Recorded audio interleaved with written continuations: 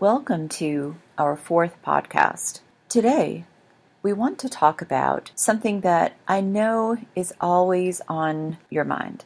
How do you know when your learners have actually learned something? What is one of the best ways to ensure that they will always learn something? Whether it's something that they're very interested in and they want to learn, or whether it's something that's on the curriculum and you feel that it needs to be covered and they might just not be into it. How do you manage teaching something or making sure that the learner is engaging with that material and learning it, no matter where the learner happens to be on the interest spectrum? Today we'll talk about that. We'll talk about it in terms of the 4 levels of engagement in any learning situation. There's a scaffolded method that you can use, a scaffolded approach, and that's what we will cover today. But let's talk about what scaffolding means. If you've ever been around a construction site, you've seen the way that things go. We start from the ground down. We want to make sure that our footings are correct and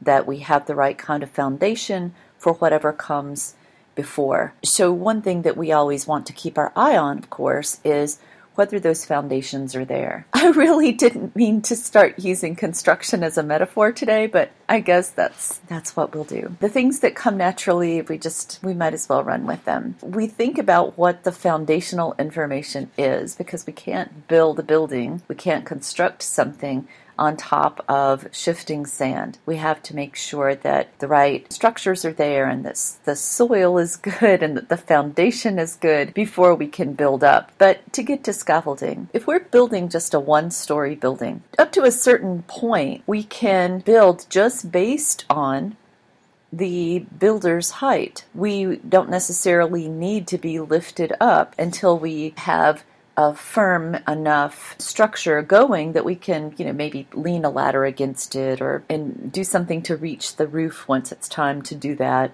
etc. But if we're building a multi-story building, or if we're building a 1-story building that has really high walls, so that if you think about something like an American shopping center, which has walls that are really about 2 stories high, and it's a 1-story building, which means we don't have multiple floors inside, but you have really, really high ceilings. All the electrical and everything is really, really far away, vaulted above the shoppers and merchandise below. When we think about a wall that is more than 10 feet tall, we have to have a way of working within the building, and we have to find a way of working outside the building. Usually what we do is we use scaffolding. And what scaffolding is when you have not a ladder, but you have this sort of cage or box-like structure, usually made of some kind of metal, with a piece of plywood or some sort of wood on each of the levels. We use scaffolding to help the people who are working on the construction part of the building, the people who are constructing the building, reach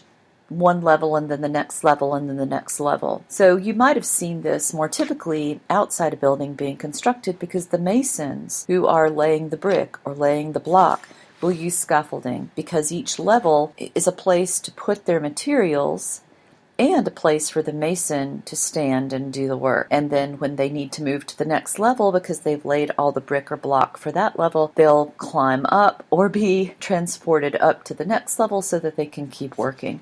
And again, they'll have all the tools they need on that level. The person who's performing the work will be there at that level because tools don't do work on their own in a construction situation, and a mason can't lay block that isn't there. That's what scaffolding is in the world of construction. When we think about education and we talk about scaffolding, in some ways we're talking about the same thing, or that same structure, that same idea structure.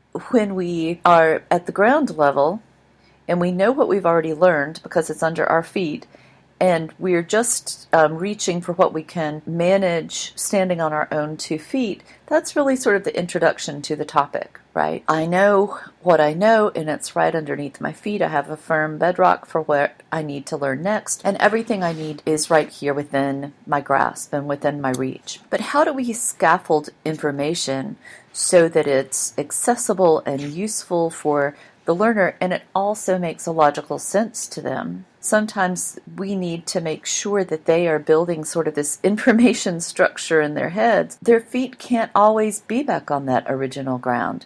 The more you know, the more in some ways you are elevated past, well beyond your original starting point in that bedrock. But you're still using that as your foundation. And so when we think about scaffolding, what we're doing as teachers is we're creating the structures that are always situated on, dependent on that original information, that original learning, that original foundation. But we're structuring that information so that as the learner reaches each new level, we make sure that the learner is there, but also all the tools they need to accomplish the tasks at that level. Everything they need to make sure all of those bricks make it on the building are there and available to them. And so when we scaffold, really in a rough sense, that's what we're doing, is we are in our minds, before we ever bring the reader to this kind of knowledge, we have those structures set up in our brains. We have the processes laid out in our curriculum plan. We bring the learner there, remind them of what's underneath their feet, get them started with what they can do at their current level, and then help them climb and make sure all the tools are available to them as they proceed. So when we use the word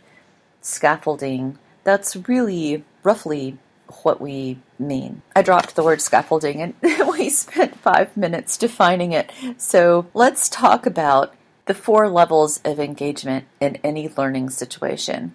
And this is a scaffolded approach to any learning situation. The person who is engaged here is the learner, but another person who is always engaged is the coach or the teacher or the person who is making sure that the structures are there so that that engagement is possible. And the 4 levels really quickly: expose, read, or observe.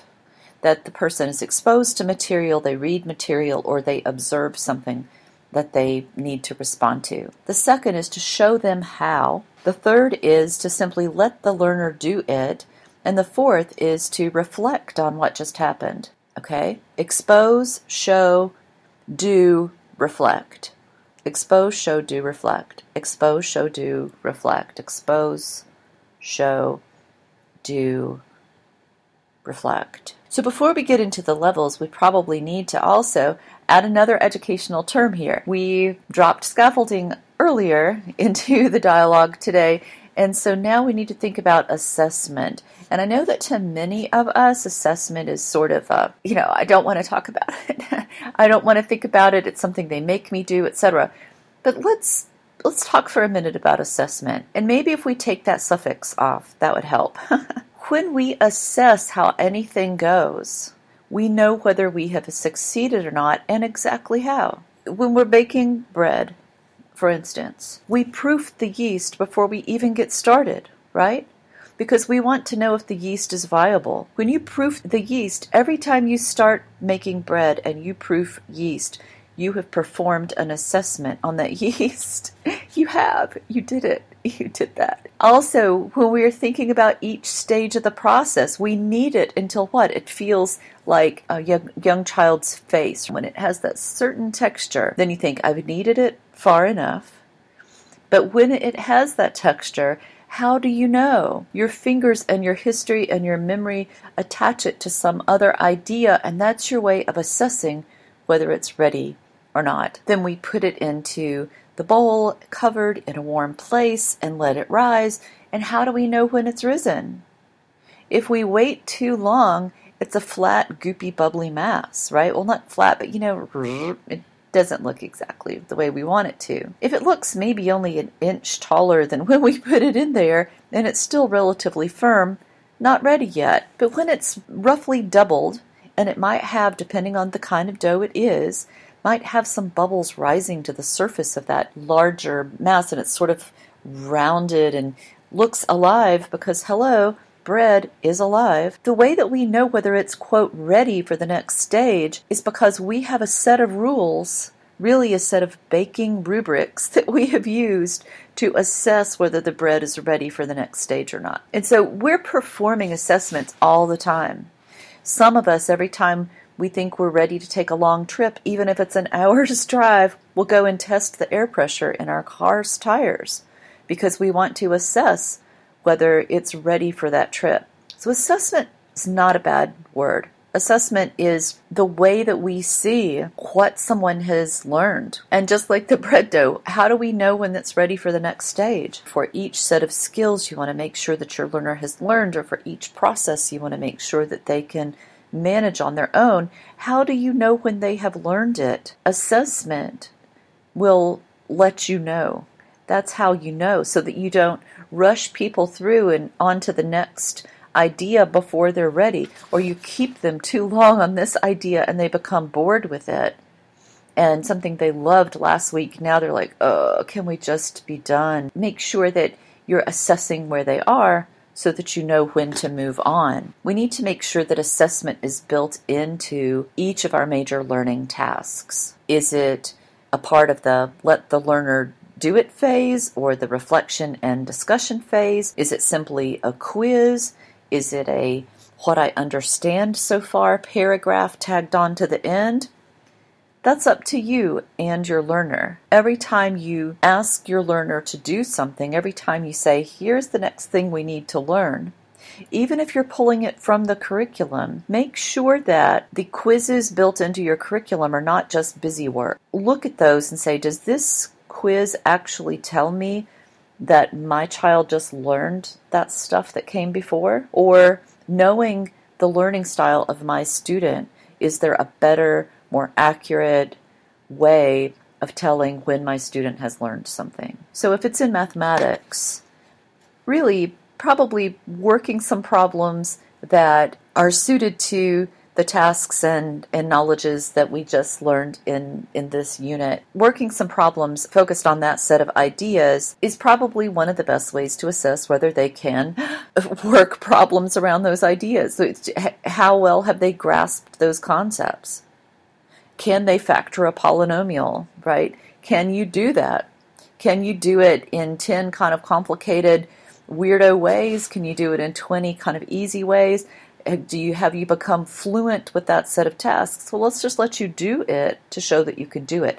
That's assessment. But in different subject areas, assessment will look different. It's great to have prepackaged curriculum that has assessments built in, but it's also great to have you there as the person who knows your learner who is not a cookie cutter person and who might need different kinds of assessment for different kinds of information and different sets of skills. So again, not trying to create more work for you, but we are trying to create a more personalized learning experience for your learner. Let's get to the 4 levels. When we talk about the first level is really where we are exposing the learner to the information. Even if this information is something that seems to naturally flow from something they've already learned in a previous book, in a previous unit. In mathematics, sometimes some ideas naturally flow from the previous ideas. Other times, they're like in geometry, they might just be a building block, and it's not until trigonometry and calc that everything starts to play together in this special little mathematics game. Sometimes it will naturally flow from previous information that the learner has studied. Sometimes it's completely new information. But at level 1, we're exposing them to this information. They might read something about this information. They might have other kinds of exposure through an app or through a YouTube video or Khan Academy video or lessons. They might simply observe.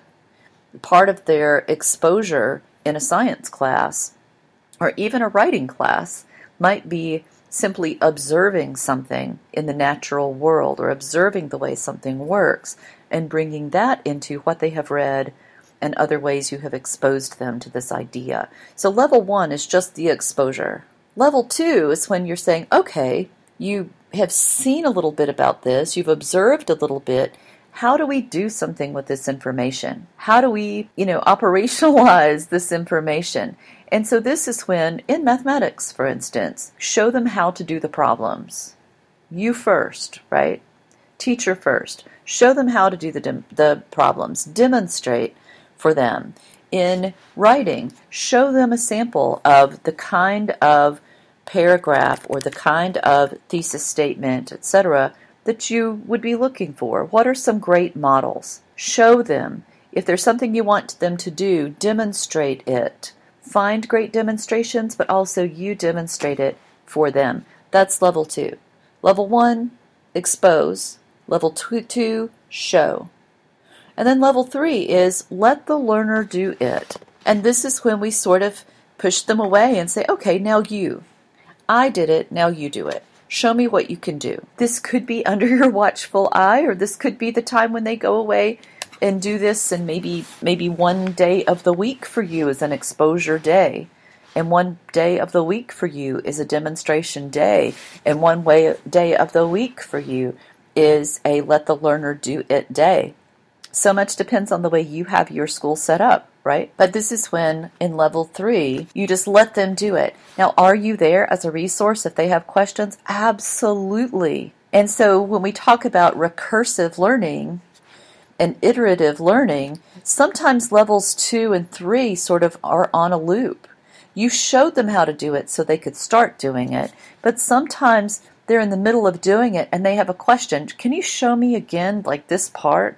Can you show me again this? Yes. Show them again. You don't have to explain the whole lesson again. Explain that one part, that one sticking point. And in my teaching notebook, I would make a note of that. Where were the sticking points for this person? Because then you're learning more about that learner. How do they learn? They tend to do well up to this point, and then maybe they stick a little. That will help me next time we have a new lesson in the maths, for instance. Next time we are doing something, an experiment in science. It's useful to know. But let the learner do it and realize that that might not be a straightforward motion. That might not be a trajectory. It might be more of a recursion, like we've talked about in... When did I talk about recursion? Oh, it was in the love letter last week. So in the first love letter that I dropped for you, I talked about recursive learning. That's a powerful concept. It could be that in the let the learner do it section in level 3, that they need to go back and reread something from the beginning, or maybe they need to observe again. I don't know if I got this one piece right. Let me go look at that again. And so when we talk about recursive learning, it's not a failure to not go from 1, 2, 3 to 4 and then move on. Actually, it's probably more of a failure to go right through the steps. That means that probably what you're learning is not at your learner's learning level. Does that make sense? And so what we need to do instead is trust the style that your learner brings to the table, but just know that you introduce these levels in this order, rolling back to a previous one to pick up information or to sharpen the skills. That's a natural thing, something that we should embrace, and that's why we have the word engagement in it.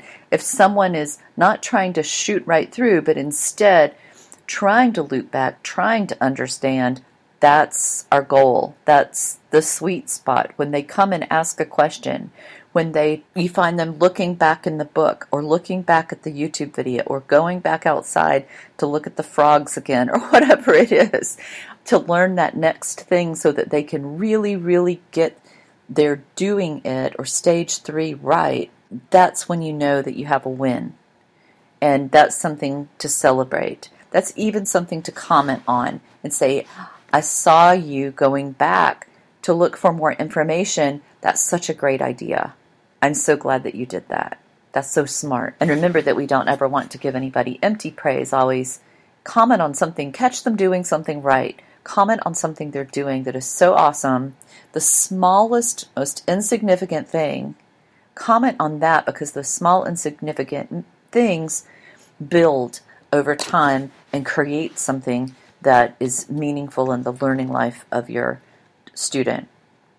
And then finally, when they say, oh, I'm done with that, can you take a look at it? Or I'm done, I'm finished doing the problems, or I'm done, I finished my essay, I finished writing that thesis statement. Now what do we need to do?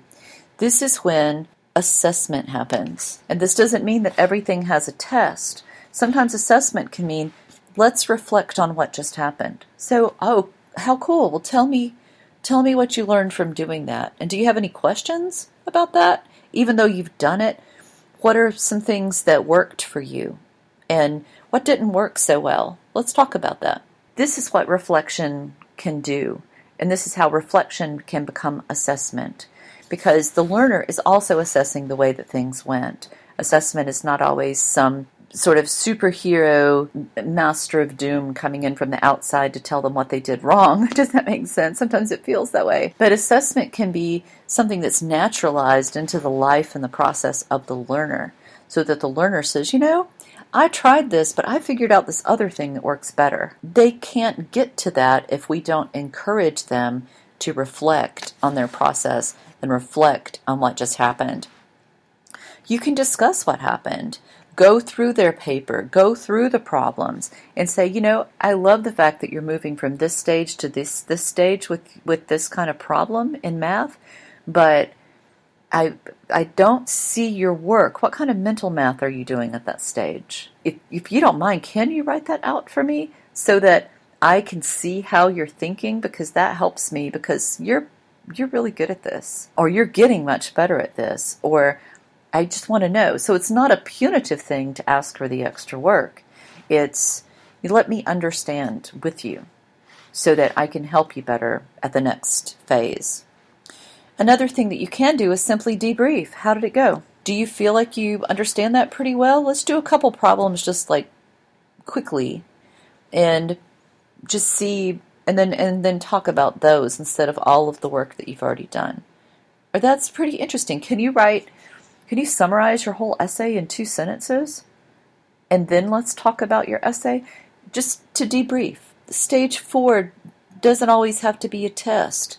Some of the most effective ways to exit a learning situation, because remember, when we exit a learning situation, what we really want to do is let that exit be an open door to the next one, right?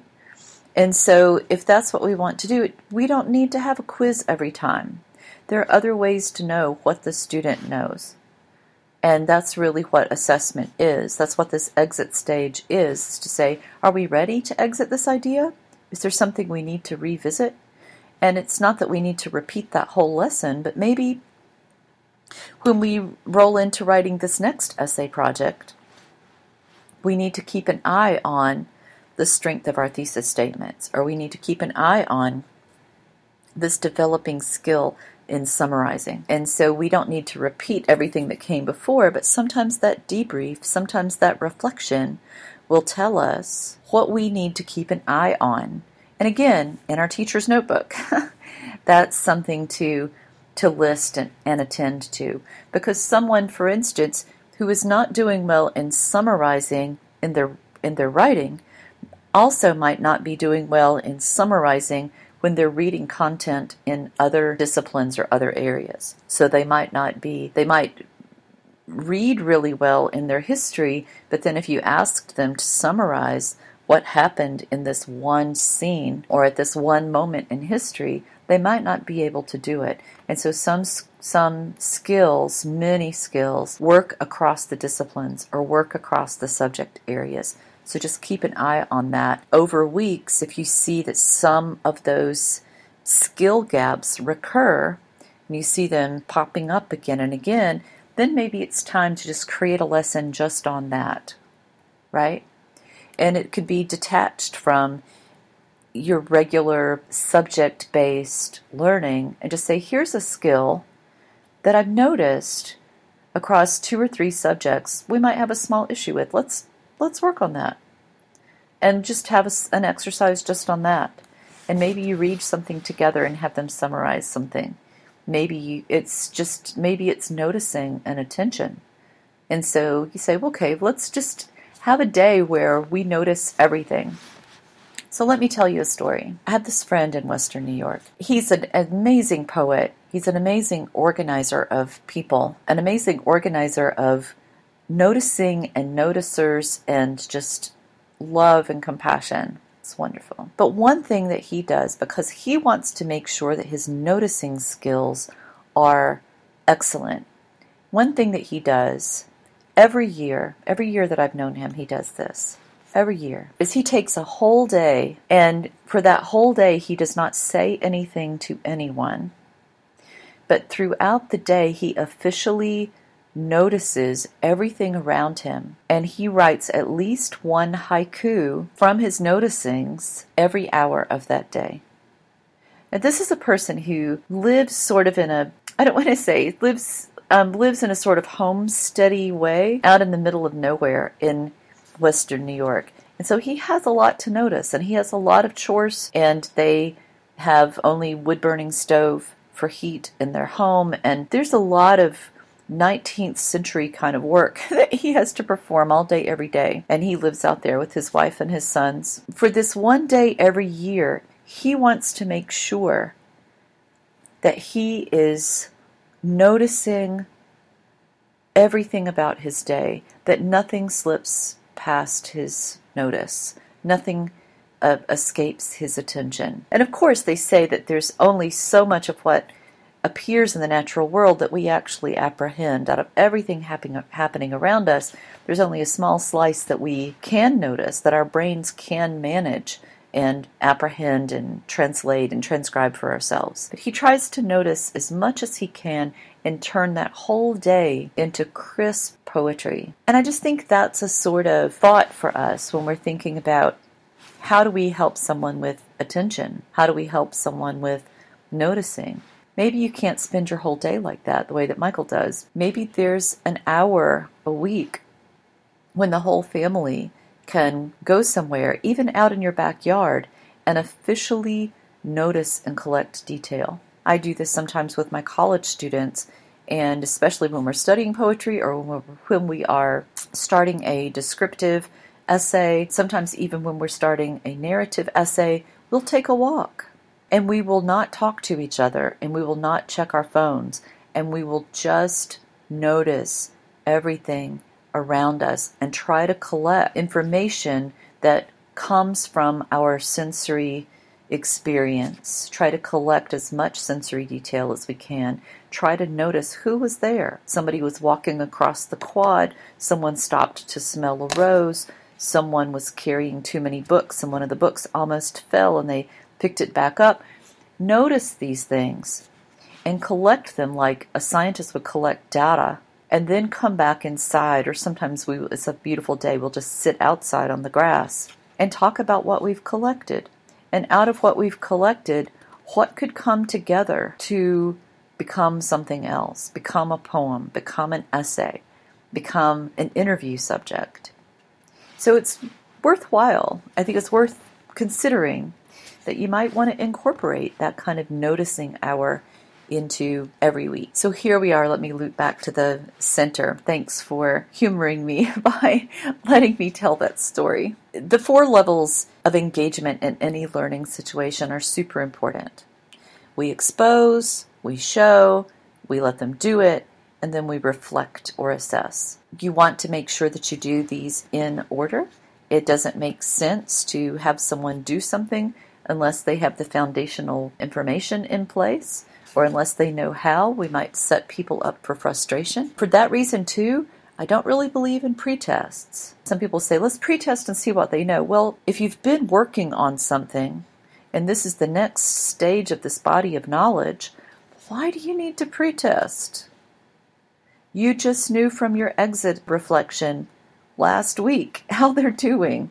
So if you have curriculum that has a lot of pretests built in, ask yourself, why is that there? Do I really need to do that?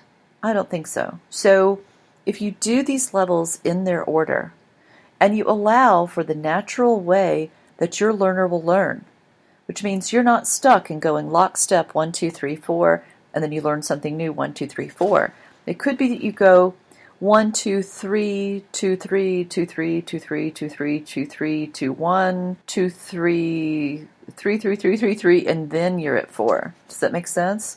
Trust the process. Let your learner learn the way that they naturally, successfully learn.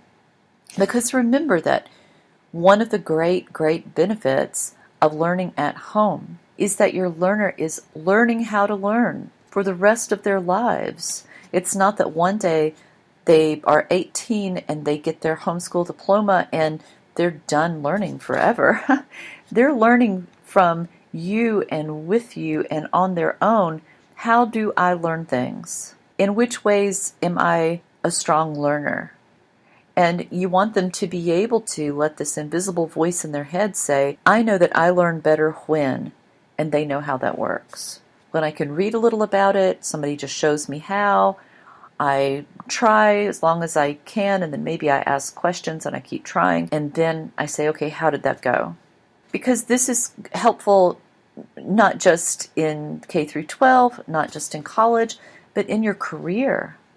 This is helpful in your church and spiritual life. This is helpful in your family life. Were you perfect at being married when you were first married? Or did you try to learn from other people, maybe from observation, and maybe those lessons or those families or those great married couples showed you how, and you tried, and then you sometimes have to go back for advice, or sometimes you read a book on how to do that a little better, and then you just keep going. It's a recursive process, right? And sometimes you and your partner will ask each other, okay, how are things going? You're doing level 4, right? And then you might go right back and need to read a book again. Might need to go right back and observe other couples. Might need to go right back and do the work that will show you and show your partner, I'm still working on this. I'm still learning. I'm still learning you. I am still trying to do what I need to do to help us be successful together. The 4 levels of engagement are lifelong levels. I hope that this podcast has helped. And I wish you so much success in all that you do. I'm so happy that you are doing this with your children at this moment in our history. I know that some days it can be discouraging, but on those days, know that somebody has your back. Somebody out here believes in you. You've chosen to commit yourself to this very important work, and you are the right person for this job.